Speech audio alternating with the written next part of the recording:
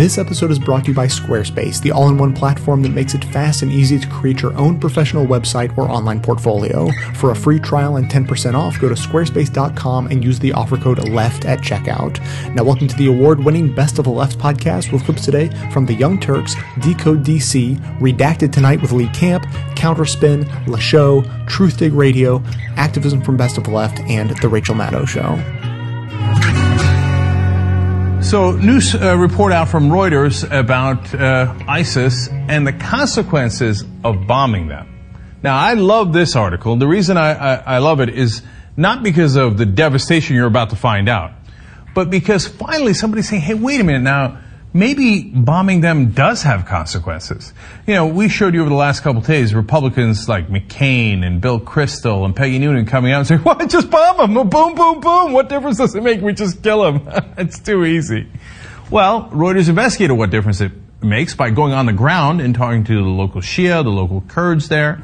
So let me start with a small piece of good news. First, they explained that the unlikely coalition of Kurdish Peshmerga fighters, Shiite militias, and the U.S. Air Force won a major victory when it broke a siege of the Shiite Turkmen town of Amarli last week and drove Islamic State from 25 nearby Sunni towns and villages. In fact, they go on to explain later in the report that along with the Kurds, we've driven them out of 127 villages overall, and Amarli is a very important town, so a big town and a bunch of smaller villages. That's the good news. Okay. Now the bad news. So what has happened during the fighting and after the fighting? Okay, Reuters explains. But the aftermath is far from what the Americans envisioned. Smoke now rises from those Sunni villages where some houses have been torched by the Shiite militia. But wait, it gets worse. Guess what the Shiite militia learned from ISIS? Beheadings. So there's a report of a mom saying that her young son ran from the Islamic State, ran from ISIS, okay? And Shiites in that part of town, or in that next town that he was in, captured him and said he was ISIS, when he was in fact running from ISIS. And they cut his head off anyway. Now another video has emerged of Shiite militia cutting off more Sunni heads. Now everybody's cutting off heads. And then there's a third report about how Shiite militia, and there's pictures standing next to houses that they burnt down. All right, now, when is this all going to end? I mean, if the Shiite and the Kurds win against the Sunnis, those are the three ethnic groups, basically, that we've got in Iraq, well, then can we have peace at that point? Well, a Shiite volunteer explains. The Sunnis will come back to their villages, but not now, after a few months. Now, pause to think about that for a second. A giant chunk of Iraq is Sunni. That's the part that ISIS took over, right? With the help of a lot of the local populations, they were tired of getting run over by the Shiites who weren't running a real democracy in Iraq. So now the Shiites are saying, no, we're going to take all those towns back and we're going to kick all the Sunnis out. And maybe we let them back in a couple of months. So what, tens of millions of people? Where are they going to go? And are you sure they're really going to be let back? The Shiite militia is already cutting heads off and burning down the houses. I don't think that they're much of a sense to let them back in a couple of months. Even if they did, that's still an unbelievable disaster. Okay. It gets worse. Now we go to a member of the Kurdish security services, and he says, all my neighbors were Arabs. Now most of them are with the Islamic State. We cannot be mixed together. The only solution is for them to leave. So the Kurds and the Shiite that we are helping with our Air Force now are in agreement, okay? We're going to stop ISIS and their reign of terror, and when we are done with that, we are going to impose our own reign of terror. And when we do, none of the Sunnis are welcome. We're going to kick them all out of Iraq. There are no good answers here. And the point I'm making is, you think just bombing them is the answer? You don't know the half of it, you don't know the third of it, you don't know any of it, okay? So these neocons who just say, oh, let's just blunder in there and fight, and kill, they don't have a clue as to what's happening on the ground. All right, now more. But even during the operation, Reuters explains, there were cracks in the coalition. Shiite militia and Kurdish forces fought under their own banners, and the least visible flag was that of Iraq. So, as we've been telling you now for about 12 years, there is no such thing as Iraq. The Shia don't feel any kinship with the Sunni there. Those are the two major sects of Islam. The Kurds, who are Sunni but a different ethnicity, don't feel any kinship with the Arab Sunnis or with the Shiites. The flag of Iraq is an invention of the British Empire. They don't give a damn about this thing you call Iraq. So the best idea was always to split them, and while we had a chance, we argued to split them amicably. Now they're being split not amicably, okay? Not only is it not on good terms or decent terms, it is on barbaric terms. So now if ISIS splits them, well, then they have this terror state right in the middle of the Middle East.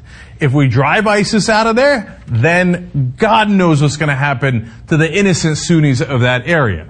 Tens of millions of people. Then we're going to have to go in and rescue the Sunnis and then fight the Shiites and the Kurds who we are now aligned with. There is no end to this. Reuters explains further. Now that the common enemy has been pushed back, the alliance is unraveling.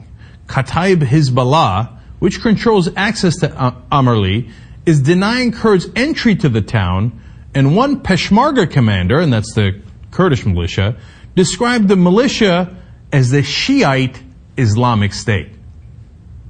Great! We beat the Sunni Islamic State, and in its place, we have the Shiite Islamic State. Remember, those are the guys we're currently helping. All right. Finally, when you ask a Kurdish fighter about the Shia, here's what he says. This land is ours. They are an occupying force. There will be bigger problems in the Islamic State in this area. So the Kurds basically saying, once we're done being allies with the Shiites for this temporary problem of the Islamic State, then we go to real war. Remember, the Shia are the majority in so-called Iraq and run the government. Do the Kurds look like they want to be run by the Shia? The answer is not simple. It takes a lot of strategy, clear thinking, and hard work to come up with any kind of decent answer in this situation. But if you hear anyone on television, and almost everyone on television is saying this, saying, oh, it's okay, ISIS is evil, so we just bomb evil, we kill evil, and problem solved. Read the facts. Problem nowhere near solved. Problems, problems, problems all day long. Will my problems work out right or wrong? My baby don't like anything I do. My teacher seems to feel the same way too.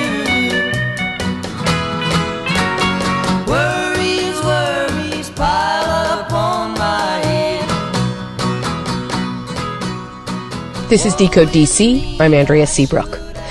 This week, as the House of Representatives debated arming rebels against Islamic State terrorists, a different kind of event was going on across the street in the Library of Congress. It featured a man they call the Vicar of Baghdad.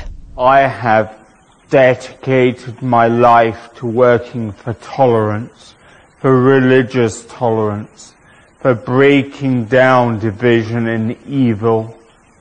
And then the evil still comes. This is the Reverend Canon Andrew White. He is an Anglican priest and the president of the Foundation for Relief and Reconciliation in the Middle East. White is called the Vicar of Baghdad because he leads the last Anglican church left in Iraq, St. George's Church in Baghdad. He runs a health clinic that sees thousands of patients a month and a food program that feeds hundreds of people every week. His flock is made up of Christians and Muslims, both Shia and Sunni. My people are being slaughtered, massacred, persecuted, and I have done everything to try and prevent it. And I think the message for all of us is that even when they get us, we mustn't stop. Even when they destroy us, we must not destroy them. Even when there is no love shown to us, we have still got to show love. We must never stop. We must never give in. I will go back to my people and see so many of them who have been killed, destroyed. They are left there, laying on the streets. If I just turned round in hostility against those who have showed us hostility, it would simply create war. But we have to work for peace, and it hurts. His relief efforts are incredible, but White is well known internationally for something else, too. He is one of the only people in the world who has established communications and built relationships with the leaders of both Sunni and Shia groups. There are precious few people both groups trust, and the Vicar of Baghdad is one. The Reverend White was in Washington to accept the Anne Frank Special Recognition Award for Religious Tolerance and Reconciliation. He sat down with me after the ceremony. I asked him to give me a sense of what it's like to do this work in Baghdad today. Well, there's absolutely no freedom. You can't just walk down the street and go shopping and live a normal life. I have 35 soldiers all around our compound, and when I go out I have army in front and army behind. There's no freedom. We are living basically in a war zone. There are guns everywhere, and we've got people with these guns who can't really use them. White is a big man, a tall man, though he mostly travels by wheelchair. Just weeks after beginning his religious reconciliation work in the late 90s, he was diagnosed with multiple sclerosis. His balance is poor, his physical strength wavers, but his spiritual strength does not. Give me a sense of what you do every day when you're not in Washington. Well, my work is very diverse. One hand, I'm running our church and clinic and school. So we have everything. So I run our network. We also do a lot of reconciliation work, not least between Sunni and Shia. And then I look after the US Embassy, their chapel, so I engage there a lot. And I work with the various religious leaders. So we're doing a lot of humanitarian work. We're providing relief to people, and we give food to people, we give health care to people, and we preach at people. We are sitting here in the Library of Congress. Across the street, the U.S. Capitol building, members of Congress, the House and the Senate, are debating war. Where does your voice fit into the debate here? What would you wish they were hearing, if there is something? Well, we have met with various members of Congress and Senate here, but what we want to say is that more war is not the answer. What we need to do is have more peace, more reconciliation, more engagement with the other, and providing for the urgent needs of those who have lost everything now. How do you do that, literally? How do you do that with ISIS operating in Iraq, relatively close to you? 20 kilometers away from us now. We cannot engage with the Islamic State at all. They're not the kind of people we can relate to. We can deal with the Sunni leaders, the Shia leaders, the other religious leaders, but not these terrorists. it's not good to call them radical Muslims. They're not. They're terrorists. And we can't deal with such evil terrorists. We can engage with all of the other religious leaders, and we can get them to influence their people so that they do not join these extremist groups. That's what we're doing. Can you help our listeners understand the distinction you made between this terrorist organization and radical Islam? How do people talk about that? Well, I'm not distinguishing it between radical Islam and terrorists. I'm distinguishing between terrorists and Muslims. And the Muslims that we work with are not enemies, they are friends. And the Muslims we work with, we are encourage them to get the message to other Muslims not to be part of these extremist groups, because they do not have the answer to our divisions and our problems. So going back to Congress and the U.S. political process, how do you tell Congress that more war is not the answer, but we also can't talk to the people of ISIS? How do you deal with ISIS if not through military force? You know, we're in a total mess, and we can't expect your nation to sort out the mess that we have caused. And part of our mess has been caused by the mess that you left us through war.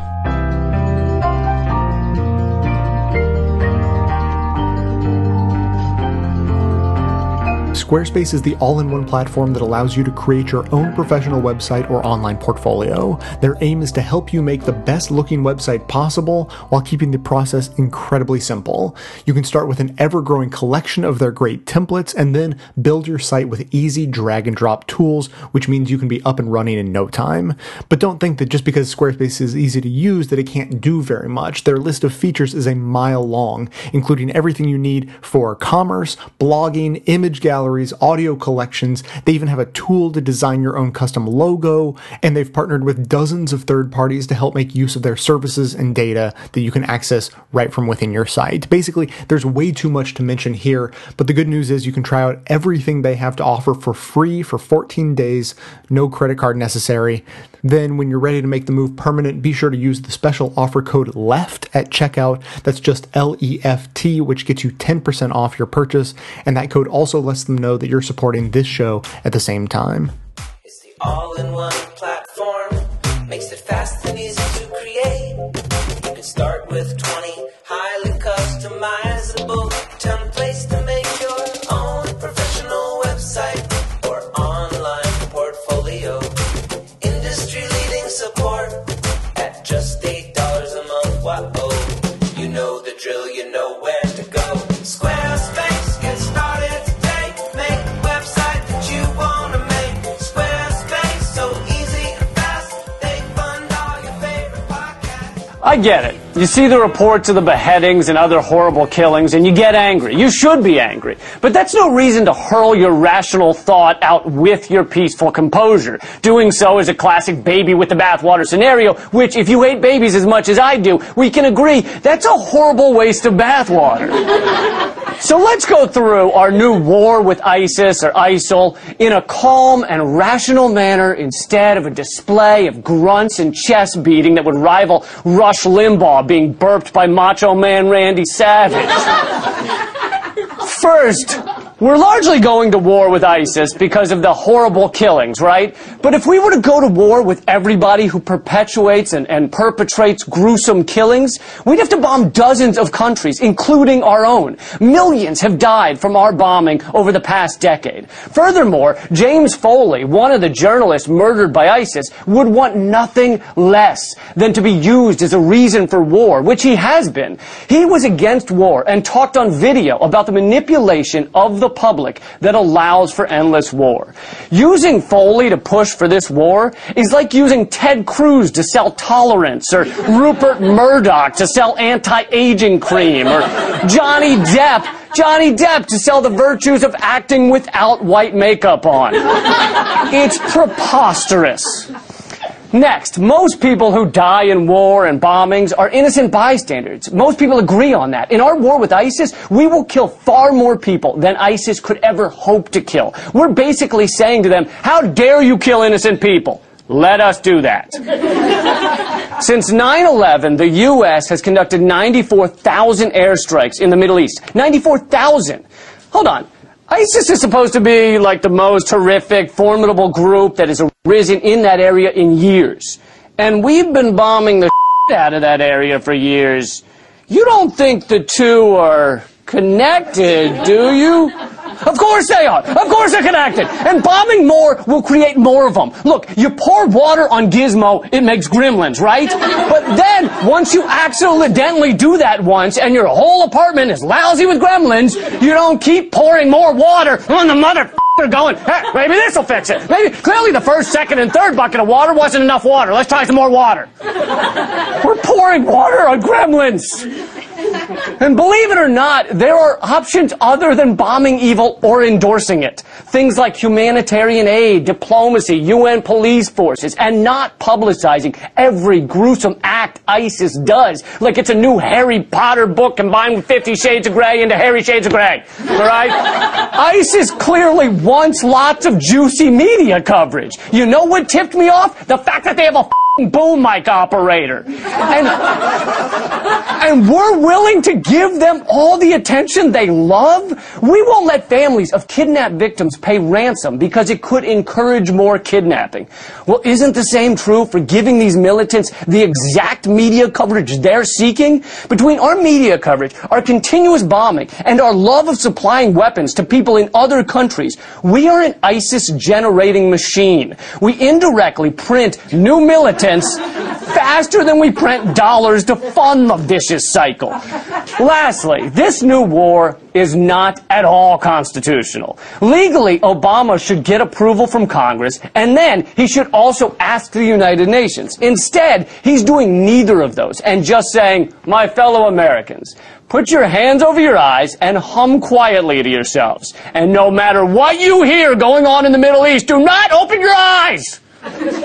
As David Swanson says in one of his brilliant articles on this topic, when unilateral military action is taken, then every action taken in support of this illegal war is a war crime. And I agree.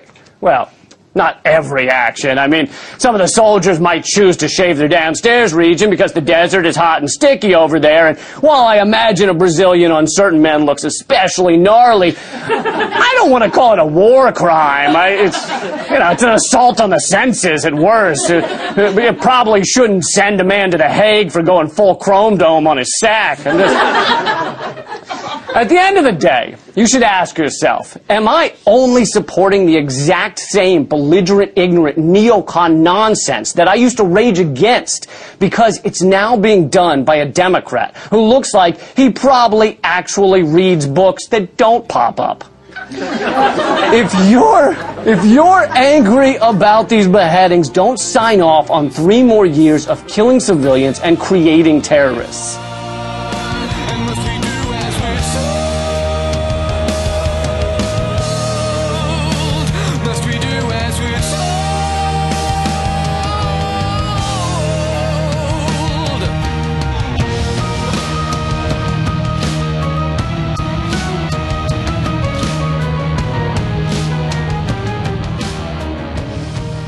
As the U.S. began conducting airstrikes on Islamic State strongholds in Syria, elite media were in clear agreement on one point. Barack Obama doesn't like war. They even seemed to agree on the trope to describe that supposed fact. It was a remarkable moment for a reluctant warrior. The reluctant warrior must wage war, but not total war, tepid war. You're saying he's the reluctant warrior, so can the reluctant warrior lead in a situation where we don't know what the end game? He's gotten somehow turned tonight from being that reluctant warrior to being an actual warrior against ISIS. Gloria, is he going to become a warrior and not a reluctant warrior? As Syria is the 7th country Obama has bombed while in office, it's hard to imagine what corporate media would say constitutes an enthusiastic warrior. The reluctance meme heavily influences the elite debate about U.S. foreign policy. Obama's supporters say it's a good thing, showing that he takes such matters seriously. And his hawkish critics get to say, as they did after strikes on Syria and Iraq, well, it's about time. You can expect to hear a lot more of an idea that serves both critics and supporters. Just remember, it has nothing to do with reality. In a September 18th story about Secretary of State John Kerry's efforts to build a coalition to support the attack on Islamic State fighters in Iraq and Syria, Time magazine's Michael Crowley made a curious assertion about the U.S. government's position on Egypt. In an appearance with Egypt's foreign minister, Kerry, readers were told, was, quote, forced to respond gingerly when asked about local human rights abuses, a long-time U.S. concern in the repressive country, close quote. But there's no more evidence that the U.S. has long-time concerns about human rights in Egypt than there is that Obama is a reluctant warrior. The U.S. considered brutal dictator Hosni Mubarak an ally for decades. WikiLeaks cables reported in the New York Times revealed an Obama White House policy of avoiding public confrontations with Mubarak, of the sort that were engaged in by the Bush administration. After Mubarak's ouster, the U.S. declined to condemn the coup that removed his successor, the Muslim Brotherhood's Mohammed Morsi, and welcomed former military leader Abdul Fattah el-Sisi, who won an incredible 96% of the vote in this year's elections staged by the coup regime. U.S. leaders occasionally make pronouncements of concern for human rights in a given country, but when judging a government's actual position, the clear, decades-long record should matter more than the rhetoric, especially to journalists.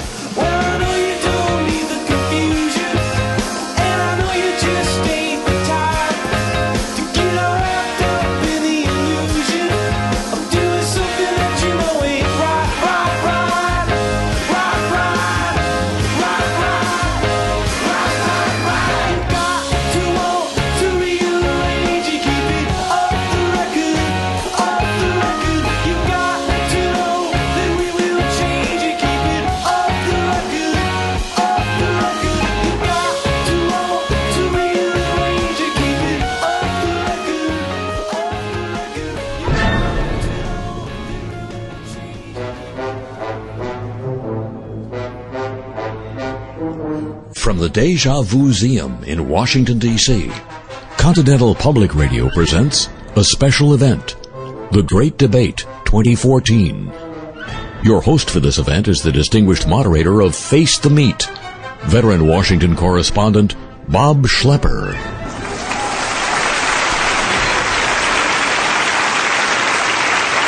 Thank you, and good afternoon. As the face of the U.S. military action against the Islamic State has increased over the past 2 weeks, one figure above all others has appeared in public to tell the administration's story. From Cairo to Paris to New York, Secretary of State John Kerry has been the administration's chief public spokesman, as he was in a recent appearance before the Senate Foreign Relations Committee. It was that same committee that heard testimony 44 years ago from an angry young veteran. That was the leader of the Vietnam Veterans Against the War, John Kerry. Today, for the first time, John Kerry 1971 will debate John Kerry 2014. Gentlemen, welcome. Thank you. Thank you. Secretary Kerry, maybe you can start off by telling us a little bit more about this current military operation by our country against the so-called Islamic State. I really look forward to this opportunity to both define the threat that ISIL does pose, the ways in which it does, and of course our strategy for defeating it. And all of that could not be more critical for the country. During the years that I had the privilege of serving here and working with different administrations, It always struck me that American foreign policy works best and is strongest when there's a genuine discussion, a dialogue, a vetting of ideas back and forth, really a serious discussion, much more than an articulation of one set of ideas and then another, and they just oppose each other and they sit out there and there's no real effort to have a meeting of the minds. So I want to make sure that by the time we're done here today, I've heard from you. I know what you're thinking, and you've heard from me, and you know what we're thinking. Well, Vietnam veteran Kerry, apparently he's addressing you directly. What's your response? Each day, to facilitate the process by which the United States washes her hands of Vietnam, someone has to give up his life, so that the United States doesn't have to admit something that the entire world already knows, so that we can't say that we've made a mistake. Well, Secretary Kerry, has the United States made a mistake? Is it making another one? I know a lot of people must be asking one or another of those questions. You know, there's some debates of the past 30 years, 29 of which I was privileged to serve in the Senate, that will undoubtedly fill up books and documentaries for a long time. And Iraq is certainly one of them.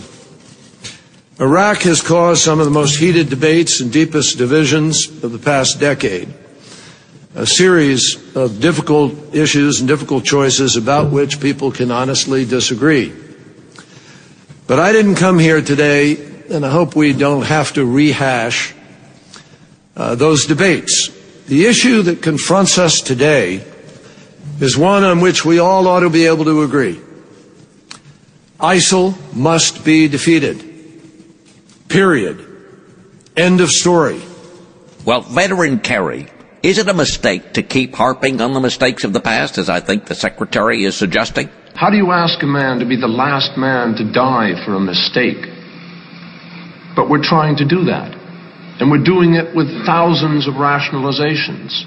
And if you read carefully the President's last speech to the people of this country, you can see that he says and says clearly, but the issue, gentlemen, the issue is communism. And the question is whether or not we will leave that country to the communists or whether or not we will try to give it a hope to be a free people. But the point is they're not a free people now. Under us, they're not a free people. And we cannot fight communism all over the world, and I think we should have learned that lesson by now. Well, Secretary Kerry, I guess the point of Veteran Kerry's argument here is that American military force is not going to solve this problem, that maybe we need to find some kind of diplomatic solution to the situation in Syria as well as Iraq. There is no negotiation with ISIL. There is nothing to negotiate. And they're not offering anyone health care of any kind. They're not offering education of any kind. For a whole philosophy or idea or cult, whatever you want to call it, that frankly comes out of the Stone Age. They're cold-blooded killers marauding across the Middle East, making a mockery of a peaceful religion. And that's precisely why we are building a coalition to try to stop them from denying the women and the girls and the people of Iraq the very future that they yearn for. Well, Veteran Kerry, your older counterpart certainly makes a compelling case for outrage against the depredations of the IS group. The hypocrisy in our taking umbrage in the Geneva Conventions and using that as justification for a continuation of this war, when we are more guilty than any other body of violations of those Geneva Conventions, in the use of free fire zones, harassment interdiction fire, search and destroy missions, the bombings, the torture of prisoners, the killing of prisoners, accepted policy by many units in South Vietnam. That's what we're trying to say. It's part and parcel of everything. Well, we don't have time to take on everything, but Secretary Kerry, accepting the idea that the Islamic State is a menace that needs to be dealt with militarily still leaves us with the question of exactly whose military will be doing that job. U.S. ground troops will not be sent into combat in this conflict. From the last decade, we know that a sustainable strategy is not U.S. ground forces. It is enabling local forces to do what they have to do for themselves and for their country. I want to be clear. The U.S. troops that have been deployed to Iraq do not and will not have a combat mission. Well, Veteran Kerry, that's about as clear a distinction as could be made, isn't it? We veterans can only look with amazement on the fact that this country has not been able to see that there's absolutely no difference between a ground troop and a helicopter crew. And yet people have accepted a differentiation fed them by the administration. No ground troops are in Laos, so it's all right to kill Laotians by remote control. But believe me, the helicopter crews fill the same body bags, and they wreak the same kind of damage on the Vietnamese and Laotian countryside as anyone else. And the President is talking about allowing that to go on for many years to come. Well, Secretary Kerry, your younger self seems to be delivering a fairly stark warning to you about the path this country is heading down. Does that concern you at all? The fact is, if we do this right, then this effort could actually become a model for what we can do with respect to the individual terrorist groups in other places that continue to wreak havoc on the efforts of governments to build their states and provide for their people. And I'm confident that with our strategy in place and our international partners by our side, we will have all that we need. And with the help of the Congress, we will be able to succeed in degrading and ultimately destroying this monstrous organization wherever it exists. Well, Veteran Kerry, that sounds like a pretty noble purpose for American foreign policy. How can you disagree with that? An American Indian friend of mine who lives on the Indian nation of Alcatraz put it to me very succinctly. He told me how as a boy on an Indian reservation he had watched television, and he used to cheer the cowboys when they came in and shot the Indians. And then suddenly one day he stopped in Vietnam. And he said, my God, I'm doing to these people the very same thing that was done to my people. And he stopped. And that's what we're trying to say, that we think this thing has to end. Well, in the case of this remarkable debate, it does have to end right here because we've run completely out of time. I want to thank Secretary of State John Kerry and former Vietnam Veterans Against the War Chairman John Kerry for joining us. Thank you. Speaking for myself, I don't know if we've had a meeting of the minds here today, but I do believe we've had a pretty good minding of the meats. I'm Bob Schlepper. I'll see you next time.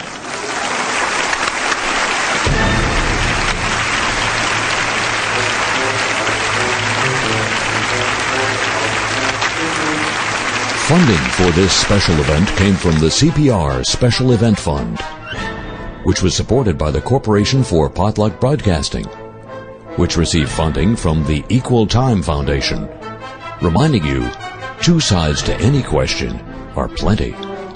This is CPR, Continental Public Radio.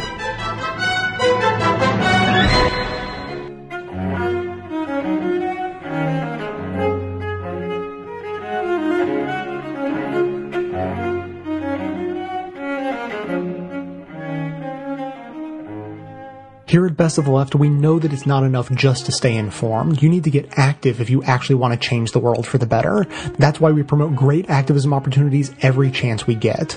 Also, I can only reach so many people on my own, but with your help, we can extend that reach. The episode show notes are most likely available on the device you're using to listen right now, and if they're not, you can see them on the website. Simply click the title of any segment you want to share and then easily post it to your social networks or send it directly to friends. You joining these actions and helping amplify the show to get even more people involved is critical to our mission to change the world for the better. Get started right now in the show notes on the device you're using, or visit the website from any device at bestoftheleft.com.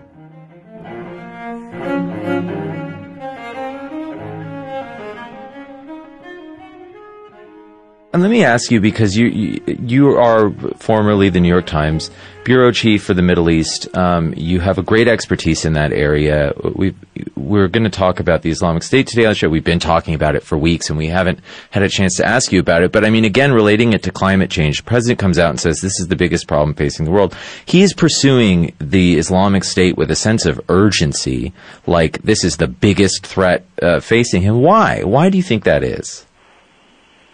Because they don't have any end game. They don't have any policy. For 13 years, all they've done is shoot and bomb people. And every time there's a problem, that's what they do, which, of course, exacerbates or inflames the whole region and makes things worse. As soon as you finish with one group, another group arises. Well, what a surprise. I mean, the numbers of dead our drones and attack planes have left behind, not to mention Hellfire missiles and cruise missiles and everything else. It's hard to describe to someone who's not been on a modern battlefield the explosive power of these ordinances, what they're capable of doing, and the wide swath of quote-unquote collateral damage that is inevitable every time they are used. I mean, even with Hellfire missiles, you can find people who've died after a Hellfire missile strike, and they don't have any marks of shrapnel, but Hellfire missiles suck the oxygen out of the air. You can just die from suffocation. And the indiscriminate use of this type of ordinance for year after year after year destroys the fabric of civil society, economic society, religious. I mean, it just eviscerates everything. And you wonder why you get an ISIS. And ISIS is an inevitable result of months and years of systematic brutalization and violence on our part. And, we may try and bomb ISIS into oblivion, but you'll get, a mutant form of ISIS somewhere else. The problem is not going to end until we cease our widespread occupation of the Middle East. People don't want to be occupied. And they're not going to stop until we leave. And we don't get it. Violence hasn't worked particularly well for us. I mean, it's upended everything we initially went into to do. I mean, we're functioning today as Hezbollah's Air Force. Hezbollah fighters, of course, are fighting alongside Bashar al-Assad's Syrian army. We're fighting on, but we're Iran's Air Force. It's nuts. The whole thing's crazy. It's nuts. And they don't know where they're going. It's a knee-jerk reaction with, to use massive industrial weapons every time they see a threat, without understanding that not only is this kind of the greatest recruiting weapon, but that the dead that we leave behind enrage an entire population which seeks to carry out acts of revenge and vengeance. They don't have an Air Force, so they capture hapless journalists like James Foley and cut their heads off. And they'll make it back to the United States. I mean, this is a very foolish game we're playing. Can you elaborate on that? In terms of blowback, you mean they'll attack the US? Yeah, I mean there'll be bombs on subways eventually. I mean they'll get back here. There's enough foreign fighters over there with European and American passports, and we kill at such a big level. You have to remember these guys go into the buildings and find their brothers or their families or their children eviscerated by U.S. bombs. I mean, it's a very human reaction. Here's one thing you won't learn in your public school. The wars we fight are driven by the ones far from the front lines.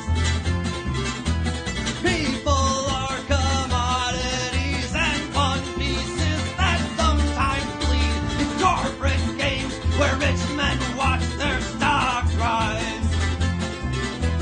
While they need multi-billion-dollar ad campaigns, it must not be that great to join a world's largest game.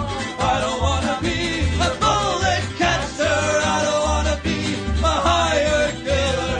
I'd rather die than fight for your side. I'm not signing up for organized crime. You've reached the activism portion of today's show. Now that you're informed and angry, here's what you can do about it. Today's activism, the Global Action Day against the use of drones for surveillance and killing.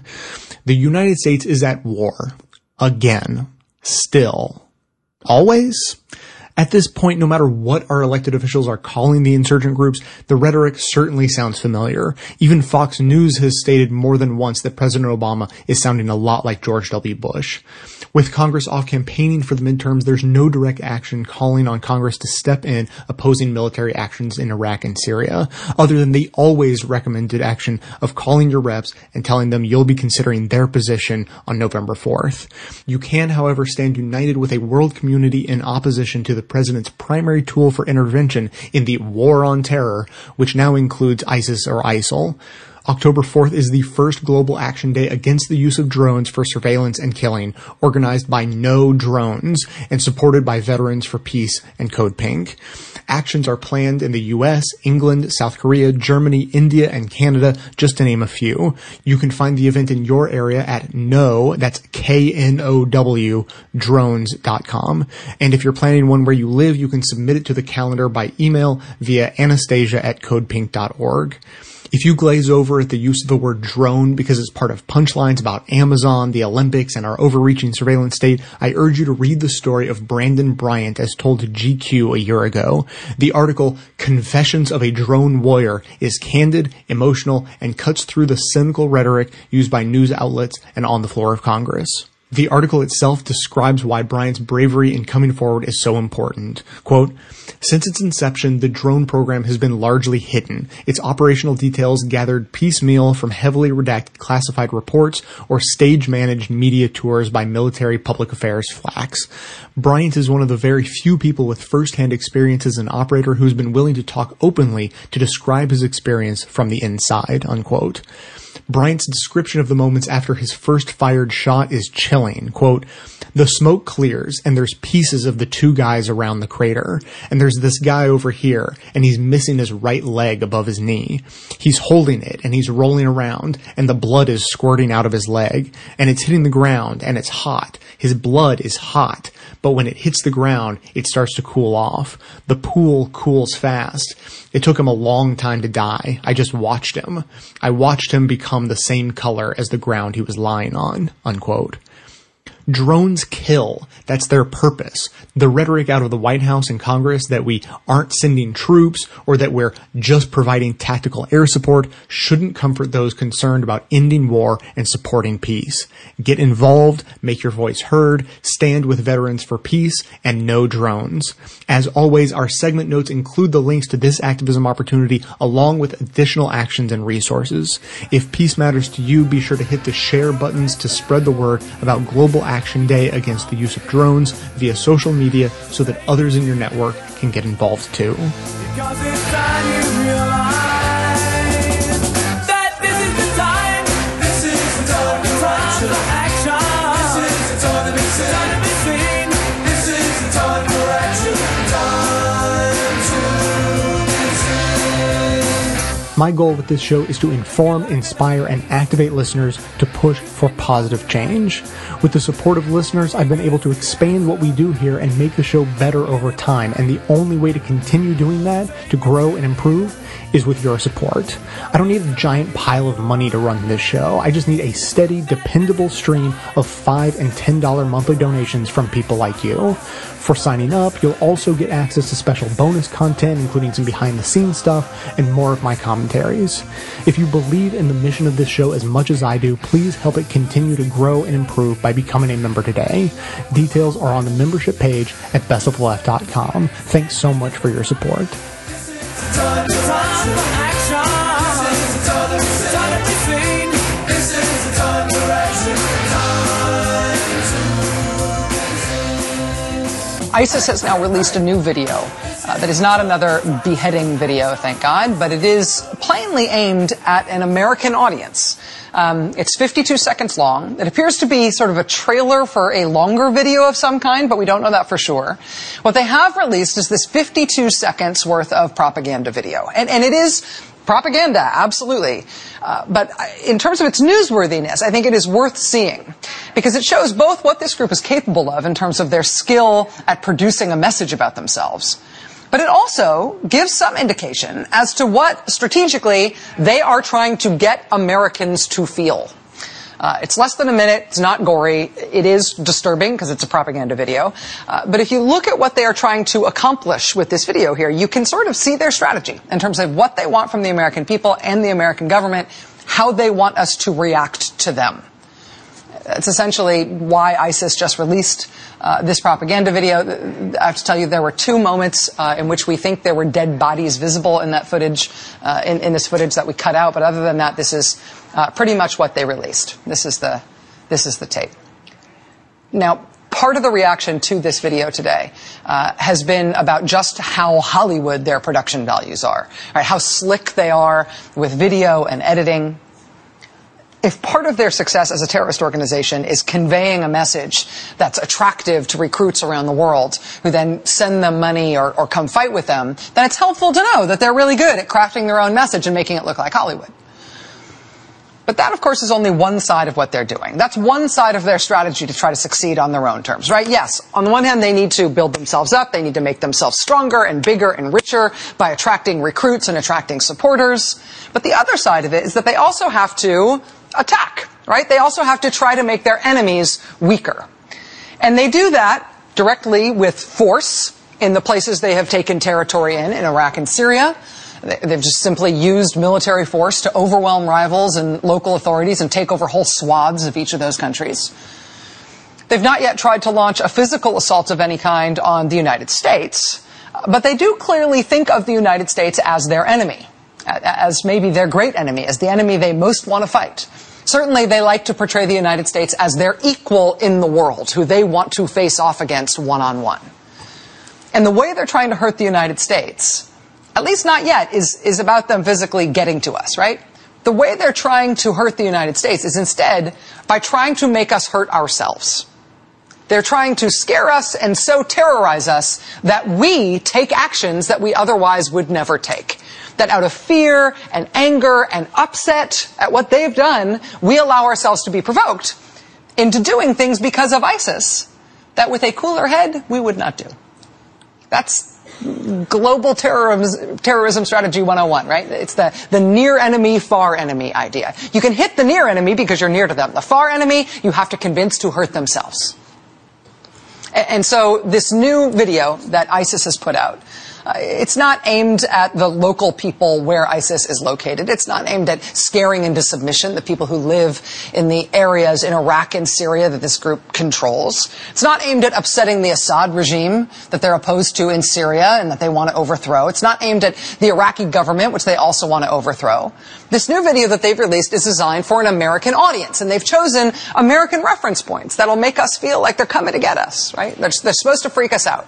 So in this new video they've released, they show the American president, they show President Obama, they show a reference to the previous American president, they show the mission accomplished banner from the George W. Bush presidency, they show American troops on the ground in the Middle East, they show the White House, but they're good at trying to scare us, right? They don't just show stock footage of the White House or some postcard picture of the White House, they instead choose footage of the White House that maybe you might take yourself on your cell phone if you were driving past the White House, which then makes it extra scary when it comes from ISIS. This is the footage they show of the White House. It's like drive-by, not very professional footage. Makes you wonder, how'd they shoot this? Is the ISIS casing the White House? Are they here? That's the feeling they're trying to create, right? They're here. They're coming for us. This is a war between the United States of America and ISIS. And they think they're going to win. They think they're going to threaten the White House. They think they're going to take over our country as the Islamic Caliphate, right? Worldwide ambitions. They're coming for us. Late last month, in Nigeria, a group called Boko Haram also declared that they are an Islamic Caliphate. And of course, that's awkward because the whole idea of the caliphate is that it's supposed to rule the whole world. So there can't really be two as long as we only have one world. But ISIS declared that they're the caliphate. They declared that in Iraq and Syria. And now, last month, Boko Haram in Nigeria, they declared that they're the caliphate too. Nigeria is a big country. It's the most populous country in Africa. It has over 170 million people. And Boko Haram did not declare the caliphate in all of Nigeria. They declared it in northern Nigeria and eastern Nigeria, along the border with Cameroon, along the eastern side there.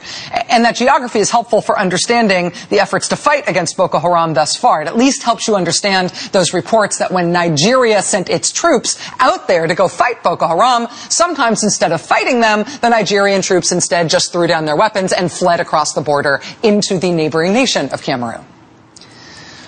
So the Iraqi troops that dropped their uniforms and dropped their weapons and left the keys in the tank when ISIS took over places like Mosul in Iraq, Nigeria has had the same kind of problems when they've tried to get their troops to fight Boko Haram. Like ISIS, Boko Haram does operate sort of like a typical terrorist organization, but they also operate sort of like an army. They have a lot of advanced and heavy weaponry that they've taken from the Nigerian military. Boko Haram is a large group. They're holding territory after they take it. They don't just attack and leave. They hold territory, they clear it, and they keep control of it. Boko Haram, of course, is the group that horrified the whole world, including the United States, when they kidnapped hundreds of schoolgirls from a school in northern Nigeria. 270 girls they took.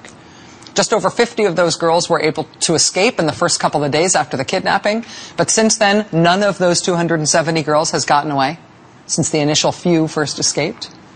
Those girls were never released. There was, of course, a rash of attention when the girls were first taken 5 months ago. There was a lot of international pressure. There was the Bring Back the Girls campaign. But if you haven't heard anything about it since, it's not because they brought back the girls. They did not. Those girls are still gone. Boko Haram still has them.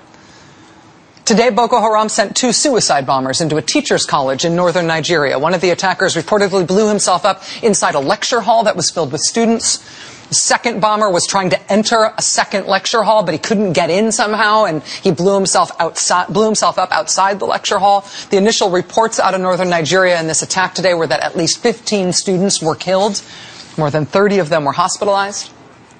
Boko Haram has captured lots of modern military equipment from the Nigerian armed forces. They are well armed and apparently well funded. They control territory now that is about the size of West Virginia. They're currently ruling over about 3 million civilians in Nigeria. In areas under their control, they rule with beheadings. They take women and girls wholesale. They're forcing children to become child soldiers for them. And now they say they are an Islamic caliphate and they are going to take over the whole world. NBC News reported this week that their group is poised to take over yet another large city in Nigeria, a city with a population of about 1 million people. Boko Haram has it surrounded and seems ready to move into it. So their supposed caliphate is presumably about to get a lot bigger. Despite all that, though, Boko Haram has not caused the same reaction in the United States that ISIS has. Substantively, there's not much material difference in terms of the threats posed by these 2 different groups in these 2 different parts of the world.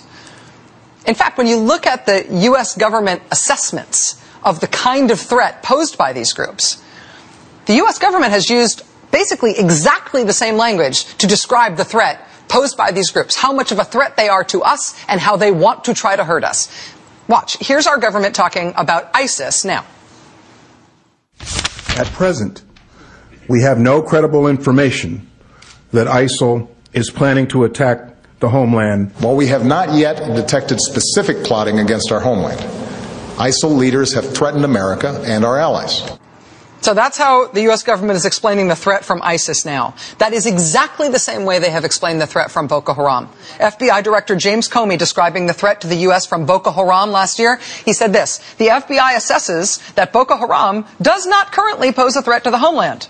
Boko Haram does, however, aspire to attack U.S. or Western interests in the region. So, according to the U.S. government, that's the wrap on Boko Haram. They're not about to attack us at home, but they would love to. And meanwhile, they threaten the region.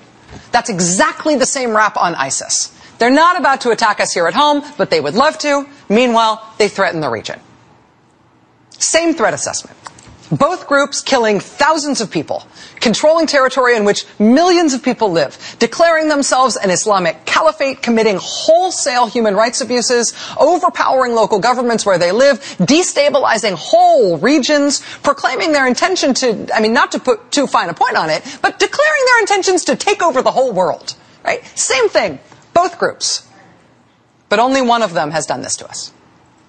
ISIS is the one over which we are now starting a new American war in the Middle East. What's the difference? Is it Middle Eastern oil as opposed to African oil? Is it that our path to war in Iraq is such a well-trod path that we find it very easy to go back down that path again? Or has ISIS got themselves the U.S. war they always wanted, while Boko Haram has not, simply because ISIS is better at terror? They're better in the literal sense of causing terror in us, terrorizing us. They're more skilled at scaring American politicians and scaring the American public. I mean, these propaganda videos showing the shaky drive-by footage of the White House and the terrible beheading video showing the execution of American hostages and British hostages. They have proven their ability to both get our attention and to scare the American people. Are they doing that in the hopes that we would react a certain way? And are we now, in fact, reacting exactly the way they want us to?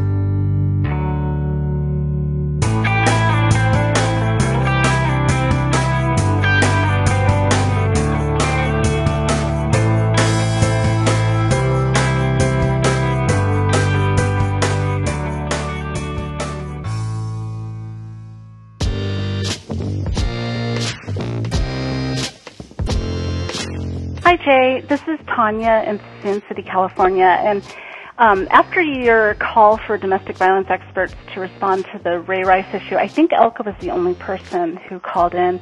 And I just wanted to offer another perspective. But I'm not saying that I'm an expert, but I do have a pretty extensive background academically and professionally in domestic violence and sexual assault, doing crisis intervention as part of a domestic violence response team, and I worked inside a battered women's shelter for many years, and also legal services for battered women.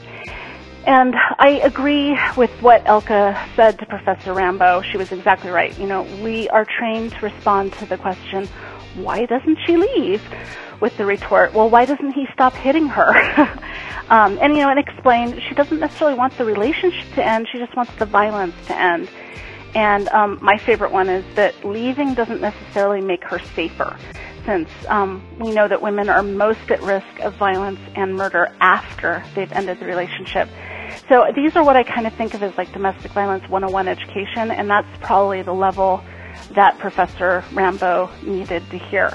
But I'd kind of like to elevate the conversation just a bit, and I wanted to share some of my insights from working with this population.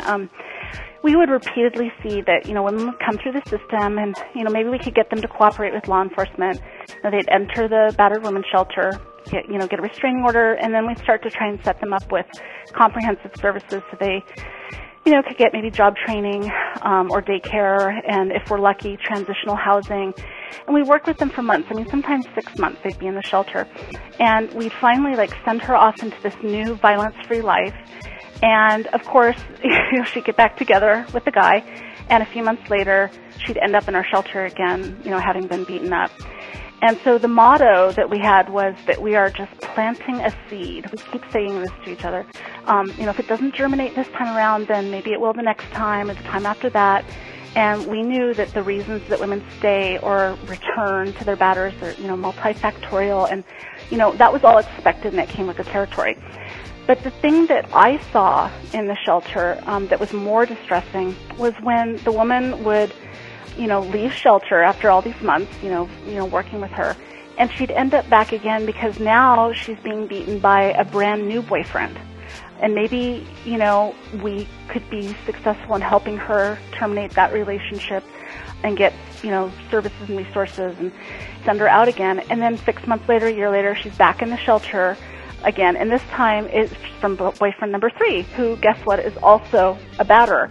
This was actually very common, and I started to feel like we were doing a disservice to women by not acknowledging that the woman is a common denominator in this pattern of ending up with men who happen to be violent. Okay, hold right there. I'd like to pause and issue a quick warning that the remainder of this message contains statements and opinions that may simply be too nuanced for some listeners. If you are uncomfortable dealing in nuance and subtlety, then you may simply wish to fast forward. I believe that the majority of you listening will find these comments to be insightful and enlightening, However, there are undoubtedly those who will grossly misinterpret what is being said as casting blame on victims of abuse for the situations they find themselves in. If you find yourself with that idea crossing your mind, then let me save you the time by telling you now that you are wrong. If this sounds like victim blaming to you, then you need to think harder about it. Now, I acknowledge it's possible that there are explanations for this that are external to the individual woman, such as, these women are members of a very vulnerable population. They can be easily exploited by abusers. There were usually economic factors that made them more likely to become dependent on men. And, maybe there's a predisposition for violence in men who are attracted to economically dependent women because of their desire to control and isolate them. And then, of course, I know that in some circumstances, women, they really don't have that much agency or autonomy around decision-making about who they'll date or what kinds of men are by default in their lives. And it's also possible that the population I work with may not be representative of battered women as a whole, so maybe my experience is skewed. Having said all that, I feel like if we continue to refuse to discuss what piece women are bringing to this, to what extent battered women are attracted to the personality traits of men who are also prone to violence, then we're missing what I think is a really important part of a long-term healing and a lifetime empowerment of battered women. But we're so afraid of victim blaming that this is almost never part of the discourse. The reality is that many of these women grow up in violent homes, and they have a very distorted idea about what a relationship looks like. Now, if you heard that statement about looking at what women are bringing to the table that may contribute to their likelihood of finding themselves in an abusive situation, and are struggling to understand how that's different than leveling some degree of culpability onto the victim, then let me try to explain it this way. What the caller Tanya is searching for is explanations without any attachments to moral judgments at all. It is absolutely possible and often incredibly useful to dive into these types of discussions in search of explanations for people's actions without additionally seeking to cast blame. Unfortunately, those two ideas so often go hand in hand that many find it difficult to separate the two or are even unaware that they can be separated. So I will say again that if that idea is crossing your mind and you think that those two ideas of explanation and blame cannot be separated, then I will save you the time by telling you now that you are wrong. Now, I can't prove this, but I have a theory that if you took a typical battered woman and say you put her in a room with 10 men, all strangers, and one of them is violent, has a history of domestic violence, and then have her do like a speed date scenario where she spends 10 minutes with each man, talking to him, kind of getting to know him. At the end, we say to her, okay, so of the 10, which one appealed to you the most? I would put my nickel down that she'd zero in on the one batter and pick him. Now, I can't prove it, but I believe it. I ran this voicemail by Katie before playing it on the show, and she had a response to that particular idea, which is that, it's a nice thought experiment, but it'd be nice to play it the other way around. Have, one man with a history of abuse go through a series of speed dating with, 10 women or whatever, only one of which was a past victim of abuse, to see how well that abuser could zero in on the personality of the abused. Essentially an easy mark for the abuser to continue abusing. But we're taught in domestic violence education that it could happen, to anyone of any educational level, any socioeconomic status, religion, race, etc. So there's this idea that it's something kind of entirely random. It can strike any relationship. The fickle finger of fate is unpredictable. And I suppose in theory this could be true, but in practice it really isn't. There are all kinds of precursors to violent relationships that are entirely predictable, like childhood backgrounds that make domestic violence more likely to be intergenerational. And there are red flags that present very early in a relationship that would cause some women to immediately discontinue pursuing the relationship. No, I'm not going to go on a second date with you. While other women, they don't recognize those red flags, and the relationship becomes more established, and later it becomes harder and more dangerous to leave. So it's not entirely random. There are women who are more likely to end up with violent men. So I think domestic violence services need to recognize this and provide substantial therapy and skill building that allows women to ask themselves, what piece do I bring to this pattern of relationships? And this doesn't mean that she's responsible for the violence or that she wanted a violent relationship or that it's her fault, and I'm not trying to blame her. But we have to get past that knee-jerk defense reaction if we want to go deeper into this very complicated dynamic and really help women be able to make healthier choices for how they live the rest of their lives after successfully leaving a batterer. And I love that Elka has worked with batterers, and I wish that our society would devote the vast majority of treatment and intervention resources to be focused on understanding why the people who perpetrate intimate partner violence do so and what is needed for them to stop. But that's not the way the model's set up. Right now, a majority of the domestic violence service models are set up to service the victim. So in that case, don't we have a responsibility to help the victim explore what's behind this maladaptive cycle of violent relationships so that she has a better chance of ending it herself instead of waiting on men to finally figure out how to stop being violent? So those are my 2 cents. Thanks. I love your show, Jay. Bye. Thanks for listening, everyone. Thanks to the volunteers who helped gather clips to make the show possible. Thanks to Katie Klobusik for all of her work on our social media outlets and activism segments. And thanks to all those who called into the voicemail line. If you'd like to leave a comment or question of your own to be played on the show, the number to dial is 202-999-3991. Now, after that original voicemail that Tanya left, she actually called back concerned that, perhaps I shouldn't play the message on the show because those comments in the wrong hands could very well do more harm than good. And she's right. If you made comments like that, in a men's rights activist forum, then they would absolutely be seen as just yet another, in a long series of excuses why, victims of abuse or rape or anything along those lines are actually pretty much to blame for their own circumstances. And maybe the actual abuser or the actual rapist, maybe has some culpability, but let's really look at those victims. But that's because men's rights activists are some of the stupidest people on the planet. So I chose to have a little bit more faith in my audience, and I treated the message with, I think, the special circumstances it deserved. As I said, I think a lot of people will have found that message interesting and enlightening, and some are not going to interpret it properly. So I did what I could to minimize the collateral damage done by too much nuance in the brains of those who maybe couldn't quite process it. So I don't need to put anyone down too much, but if you find yourself sort of struggling to understand the points that were being made, my suggestion to you is just to continue listening. It's much easier to learn things when you're listening than if you decide to immediately pipe up and give your own opinions. Just maybe give it a little bit of time and see if you can't learn something. So if you have comments on this or any other topic and you have an appreciation for nuance and subtlety, the number again, please call in 202-999-3991, and that's going to be it for today. Thanks to everyone for listening. Thanks to those who support the show by becoming a member or making one-time donations, as that is absolutely how the program survives.